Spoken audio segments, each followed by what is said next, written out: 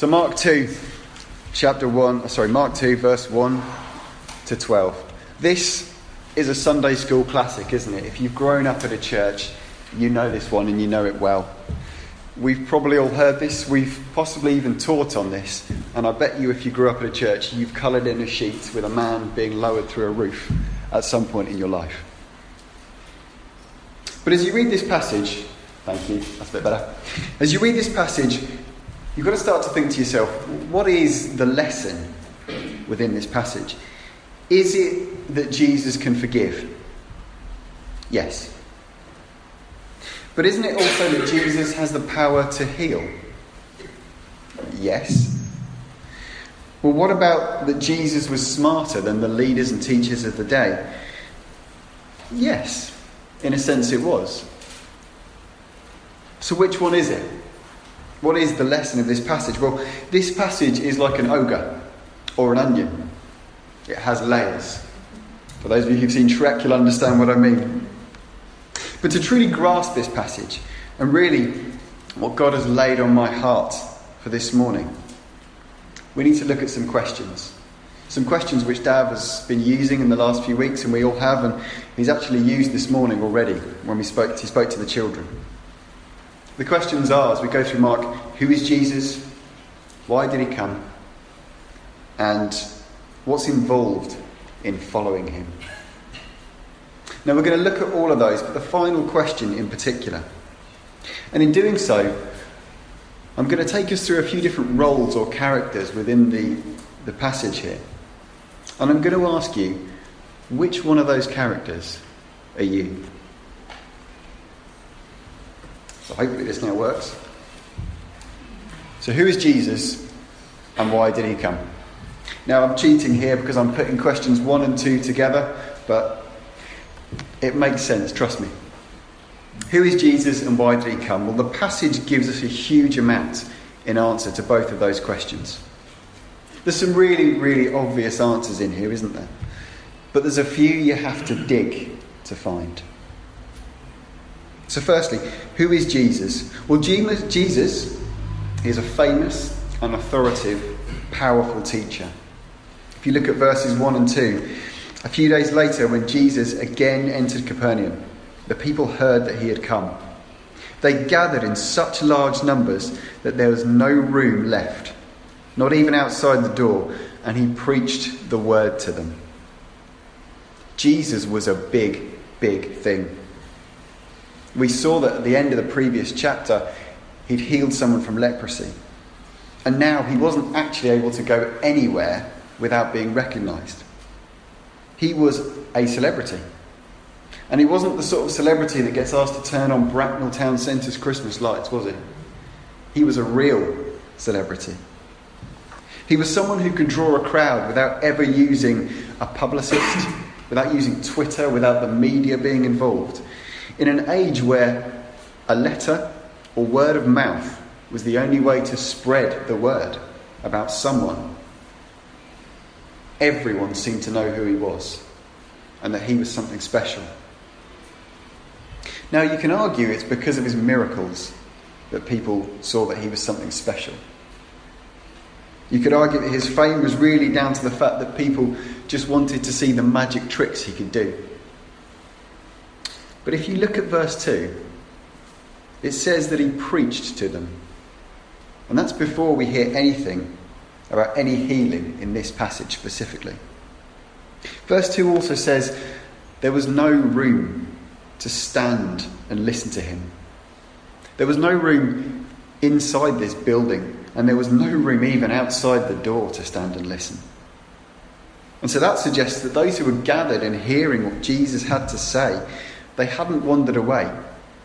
They hadn't come and looked and seen that there was no magic tricks going on and thought, I'll leave it, I'll go.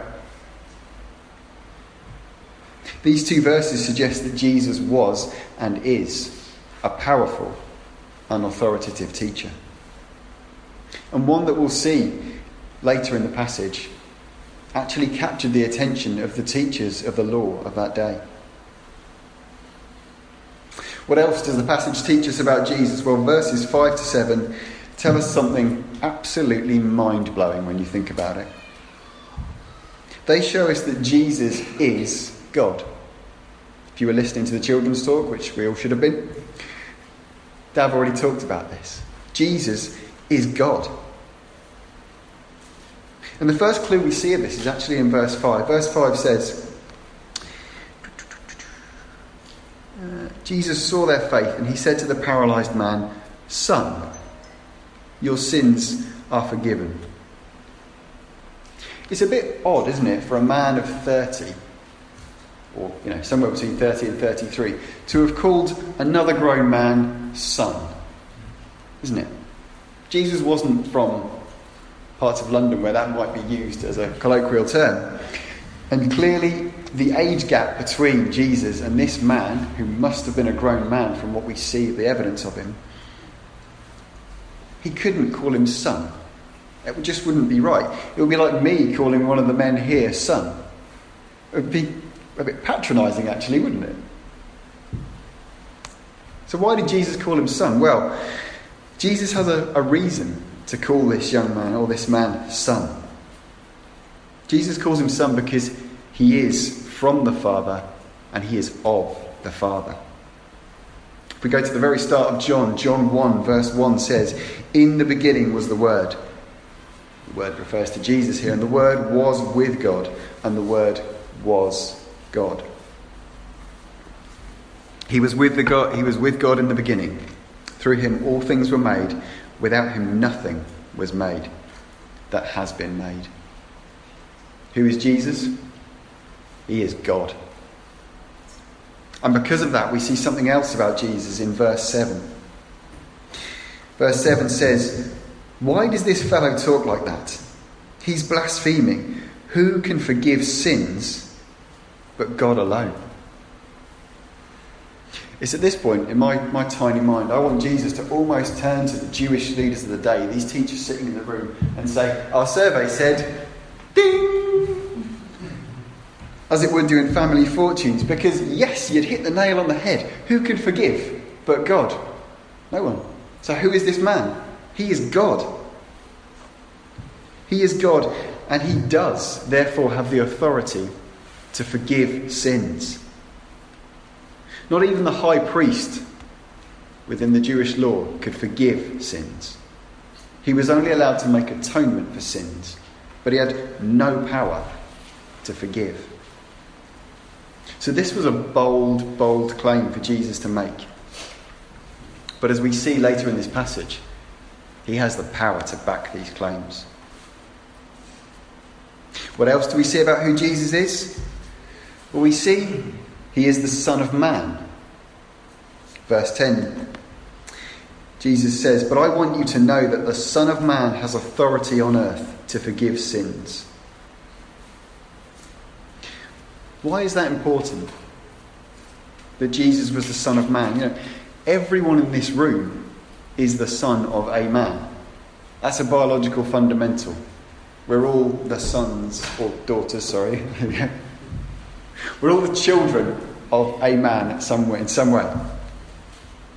But this wasn't Jesus saying, "I am flesh and blood, I had a father on earth." This is him saying, "I am the Son of Man," with a capital S and a capital M. Jesus was saying, "I'm the one referred to in Daniel 7 verse 13. Daniel 7 verse 13 says, "In my vision at night I looked, and there before me was one like a son of man, coming with the clouds of heaven.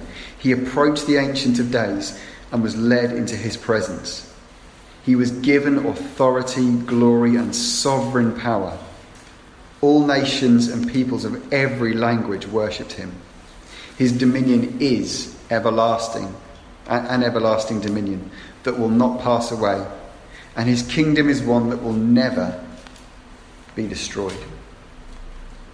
Jesus was telling those people on that day that he was the one that God had given authority and dominion, and he was the one that every nation will one day worship. That is a seriously bold claim to make. If I told you this morning that I'd been given sovereign dominion over all, and that I was the promised Messiah, would you believe me? Good, I'm glad a lot of you are shaking your head. I also hope that not only would you not believe me, but at least one of the elders would rugby tackle me off this stage. I can see Dab's twitching slightly.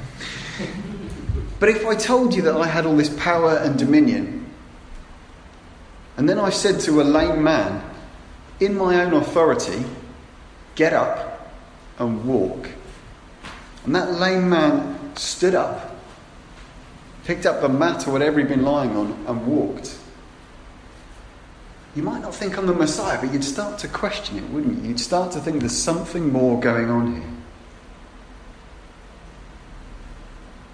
And that's what Jesus did. And the last answer to that question of who is Jesus in these verses comes from verse 11. What we've just talked about. I tell you, get up and take your mat and go home, Jesus says. Jesus is a healer. Just consider for a moment. I have huge respect for medical staff, for doctors, for people who actually work in the medical profession. But there's not a single doctor, professor, surgeon in the world who can heal you. Doctors can prescribe drugs, can prescribe treatments, they can prescribe rest. They can get your body to a state where it repairs itself in the most efficient way. But there's not a doctor in the world who can heal you. Yeah, they can bypass your heart, they can bypass bits of your body that aren't working, but they cannot heal you. Jesus shows here that he can, that he is a healer. And he does have the power to physically heal someone.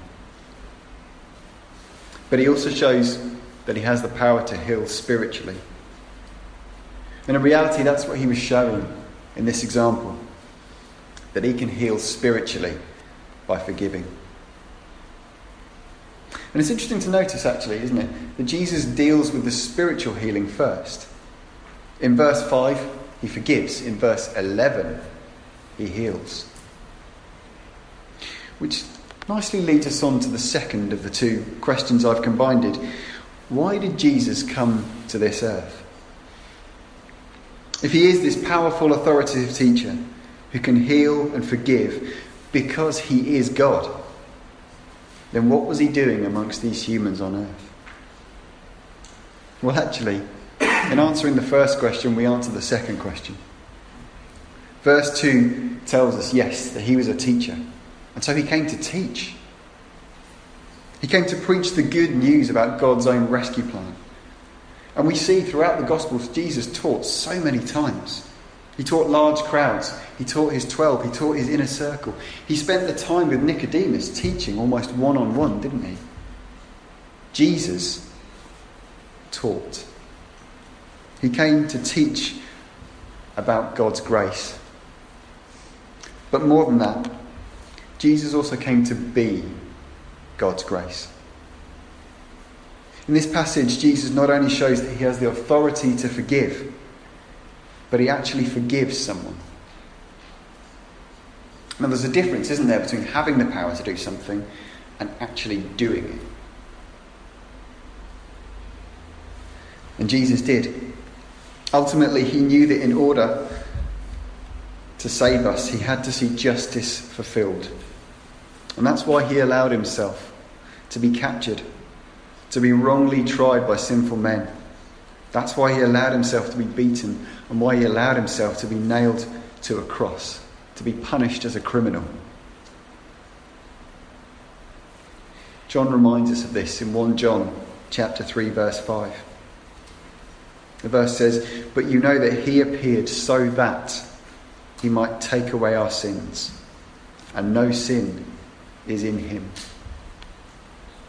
Jesus came to take away the sins of those that trust in him and repent and believe in him as their Lord and Saviour. Jesus didn't just come to teach. Jesus came to be merciful and to give a hope to an undeserving world. But there's another reason also that Jesus came to this earth. Again, we see in this passage this last reason. And I wonder if you spotted it, because actually it's a bit of a throwaway comment at the end. Look again at verse 12.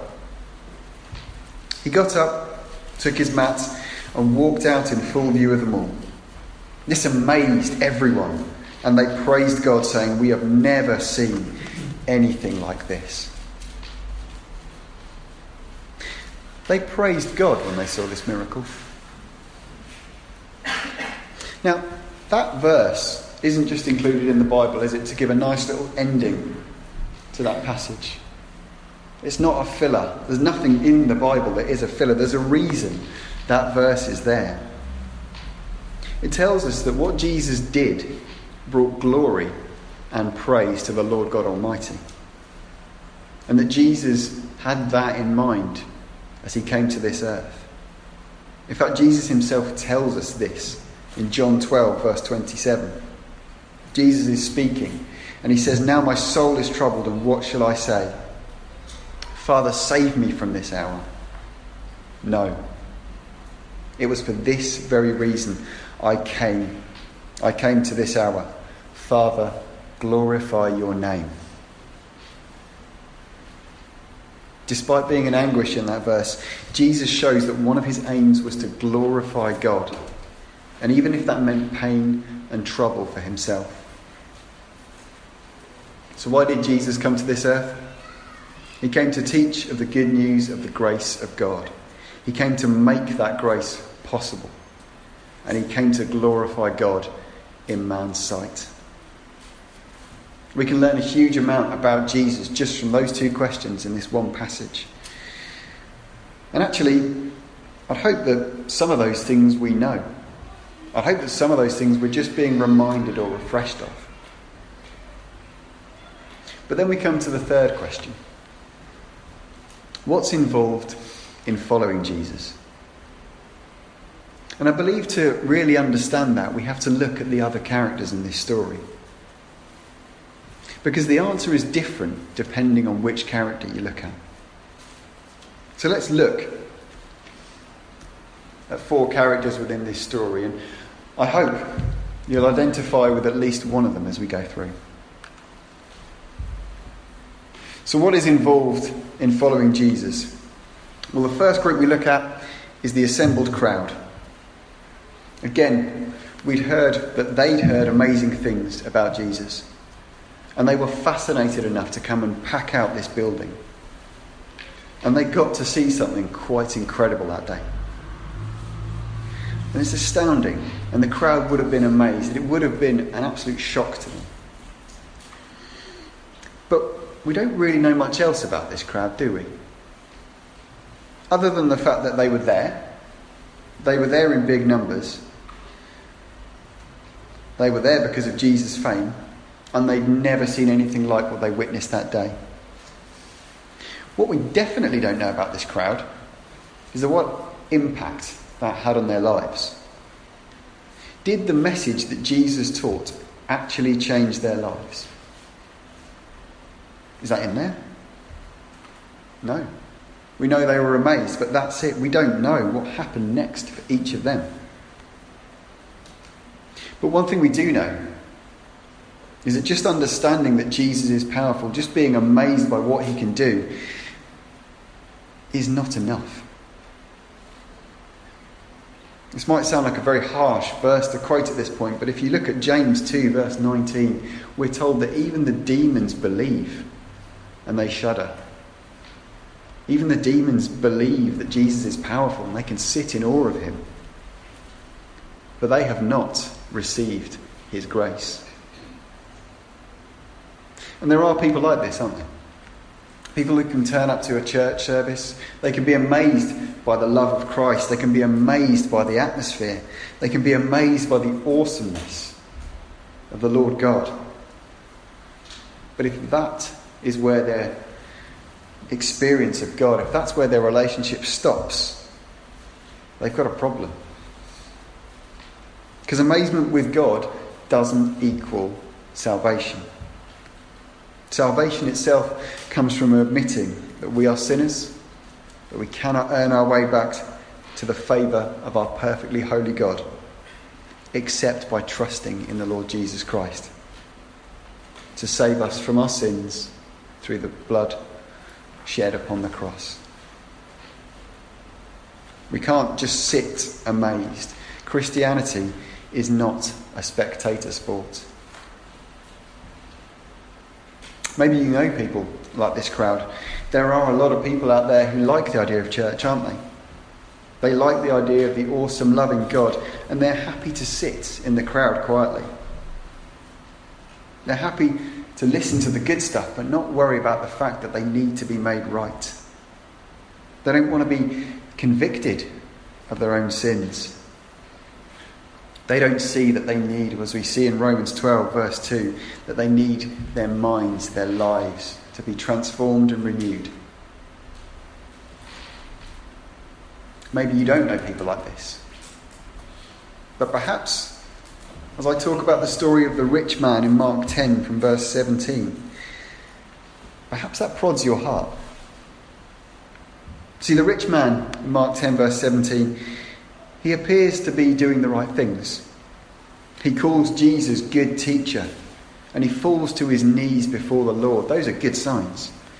And he claims to have kept all of the commandments of the law.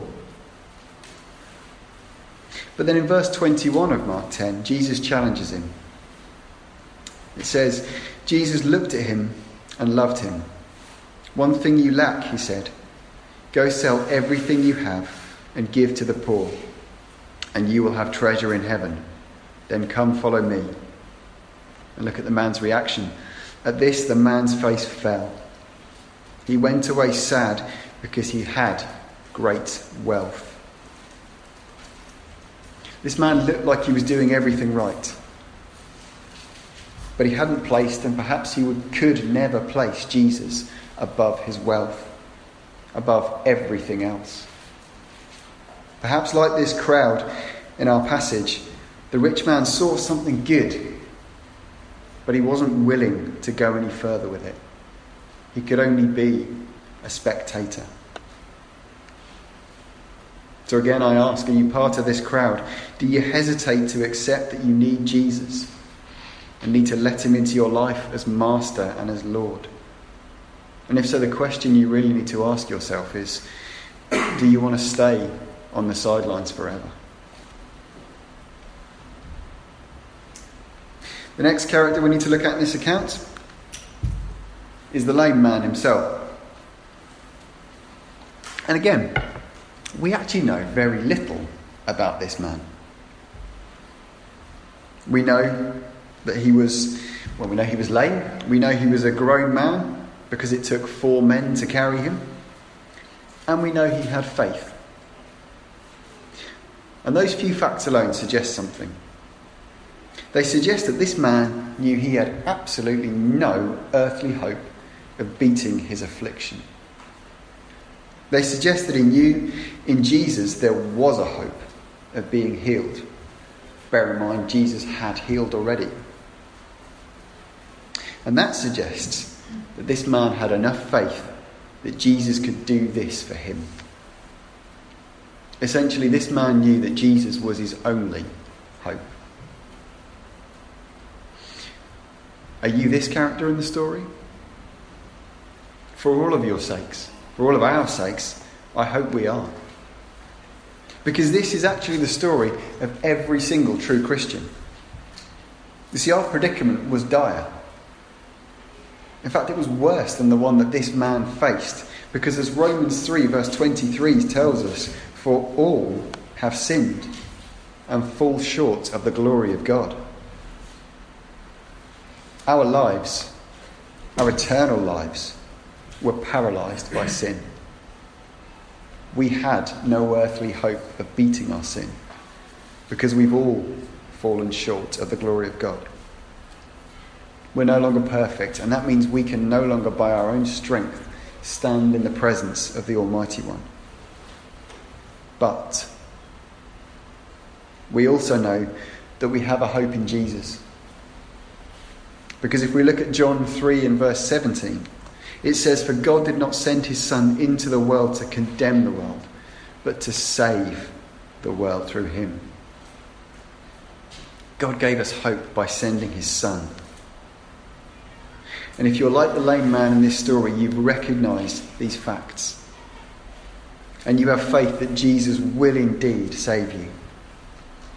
You see, the lame man knew he needed Jesus because he had no other hope.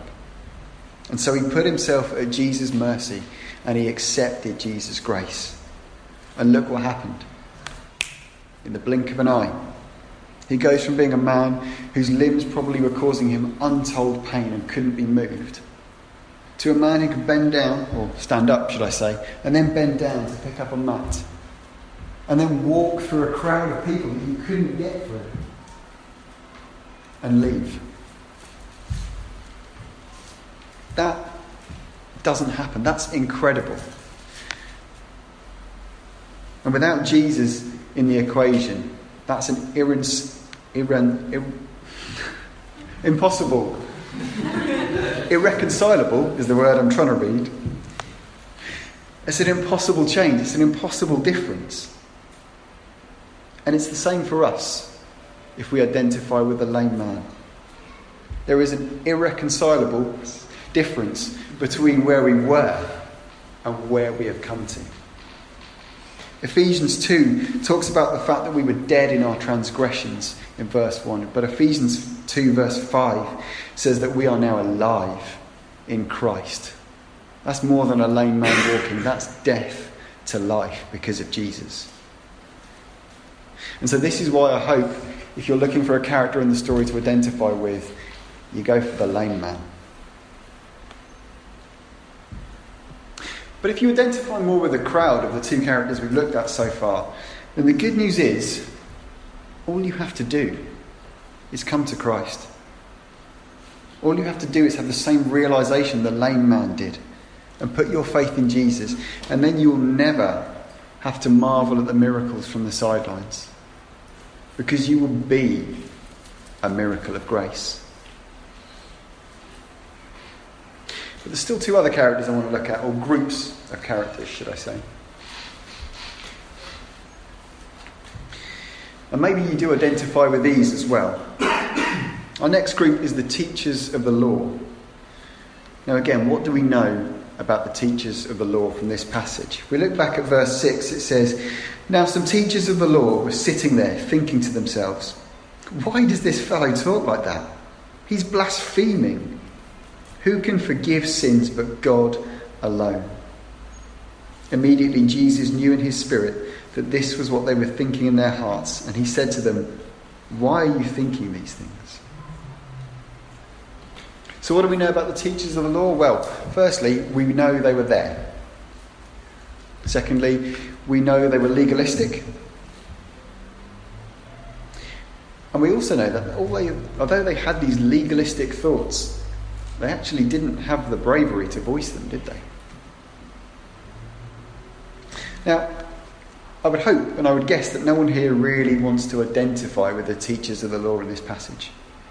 Because if you're being harsh, you can say they came across as faithless and judgmental. Let's give them some credit and actually be clear.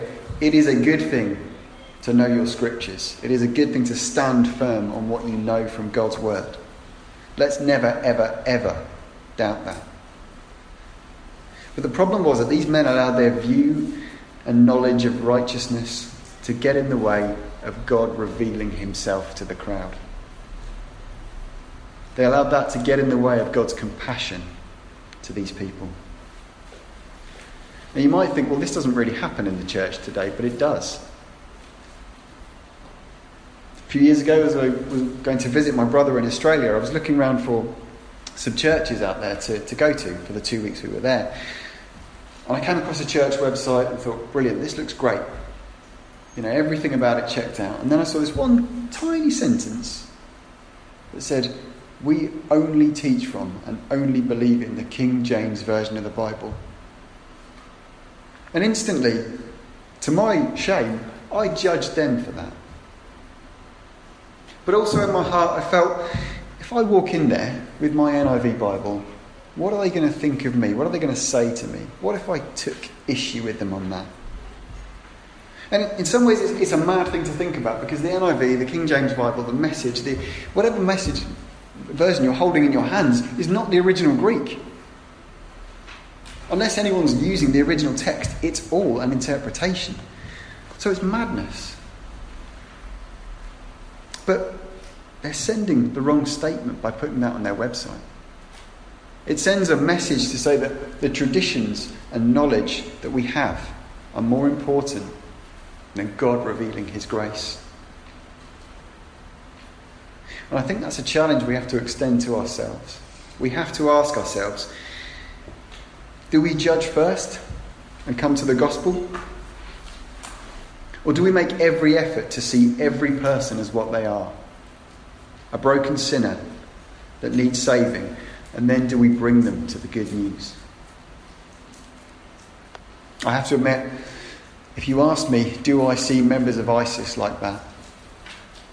I'd struggle. If you asked me, do I see every drug dealer as someone Jesus could treasure? I'd struggle. But do you know what? In those instances, I'm the problem, not them. And we have to ask ourselves, are we the problem in the same way? Because Jesus didn't teach like that. Jesus sat and ate with sinners. He healed lepers. He drove demons out of people that no one would have anything to do with. And he spoke to Saul on that road to Damascus directly. Jesus did not judge first by saying, you don't fit the mould, you can't come in. Jesus said, you don't fit the mould, so I'm going to give my all to reshape you so that you do.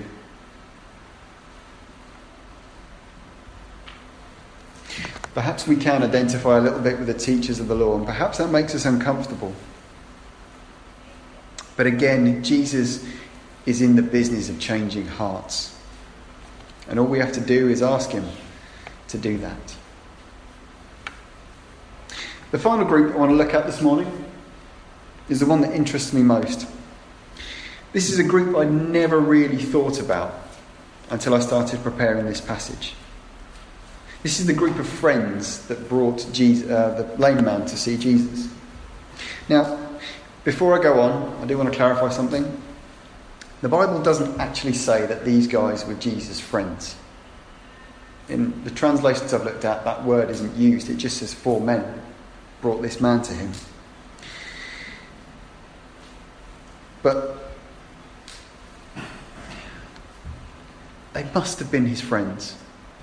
Because whilst we can't point to specific verses that say the word, I think you have to go back to the psyche of man to understand why I say that. You see, for 4 men to carry a paralysed man that they don't know or don't consider a friend to someone that can heal him, and then have the perseverance to dig through a roof to get to that healer, well, that's a very unlikely situation.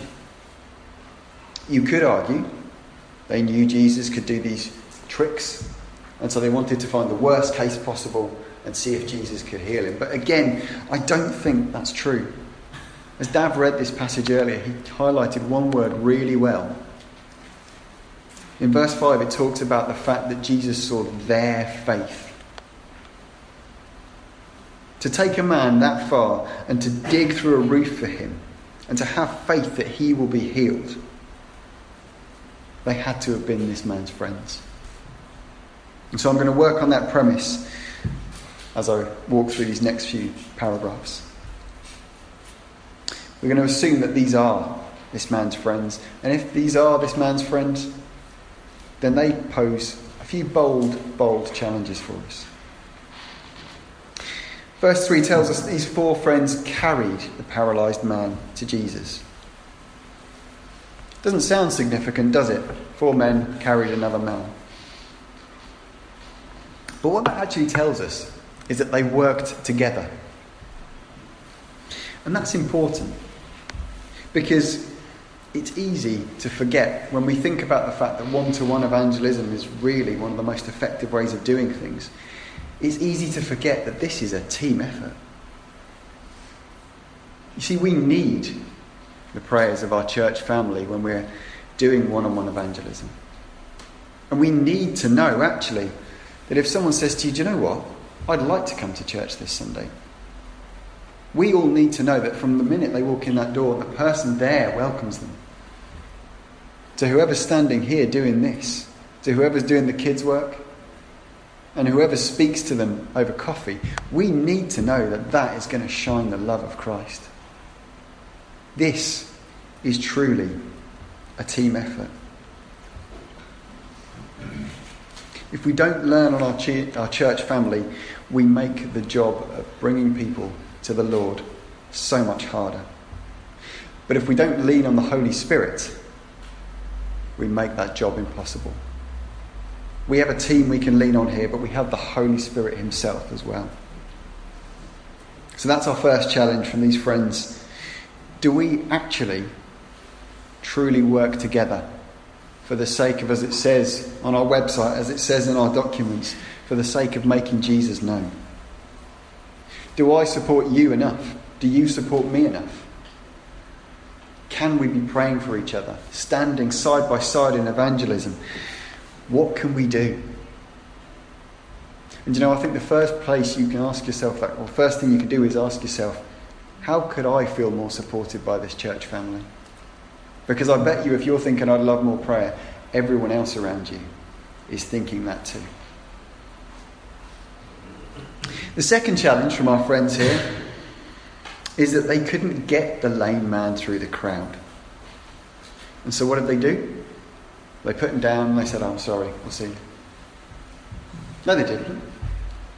We don't know if there was a ladder or stairs. There were stairs going up to the top of roofs of houses in those days. But they got him up to the roof. Bear in mind it took 4 people to carry him.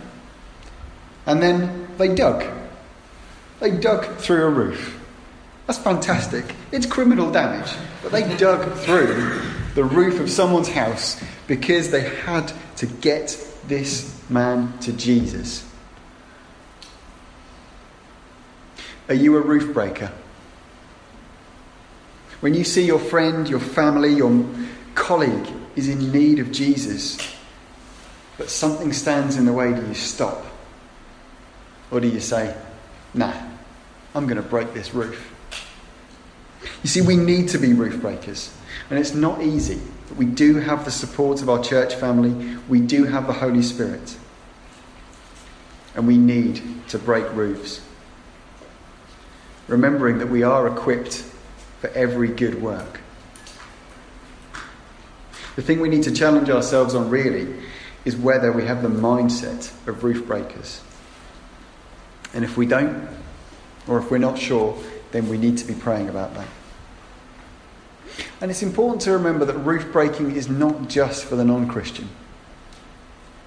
We have brothers and sisters with needs, brothers and sisters who fall away, brothers and sisters who are struggling with things. And it's our job to bring them back to Christ, isn't it? It's our job, even if they're in a really good place with God, but going through something tough.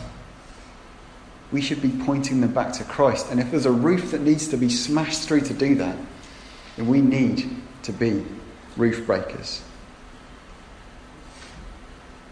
The final challenge that these friends extend to us,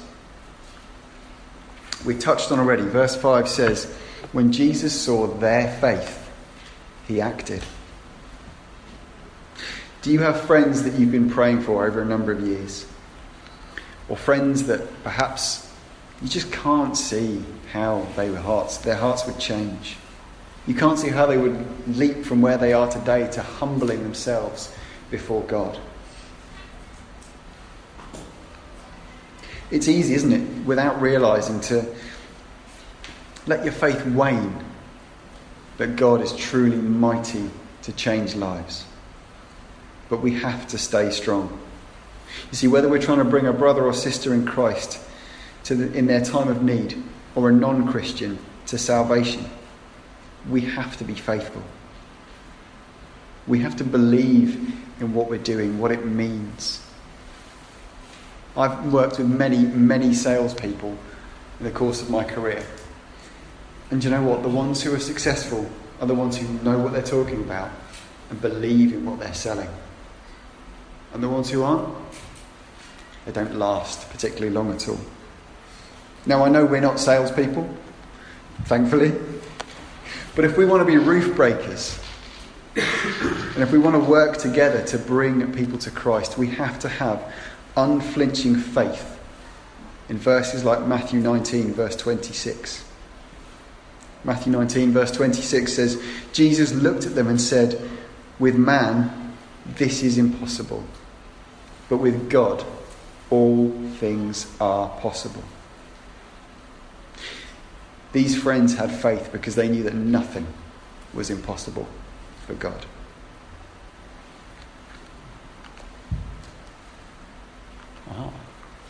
So let's look back. Who are you in this passage? I want you to put yourselves here and ask yourselves, which of those characters did you identify with most? Which of those challenges actually made you think? You see, you may be on the sidelines and not committing to Jesus like the crowd. Well, I urge you to take that step to ask Jesus into your life, because Jesus, as this passage tells us, has the power to forgive. Perhaps you're like the lame man. You know you need Christ's forgiveness because you know there is no chance otherwise to save yourself and to be right with God. Well, I urge you, believe, because Jesus has the power to forgive. Perhaps you identified a little bit with the teachers of the law, too focused on the law and not the people around you. People in need of the love of Christ. If you did, I urge you to seriously pray about this. Because the most important thing we can remember is that Jesus has the power to forgive.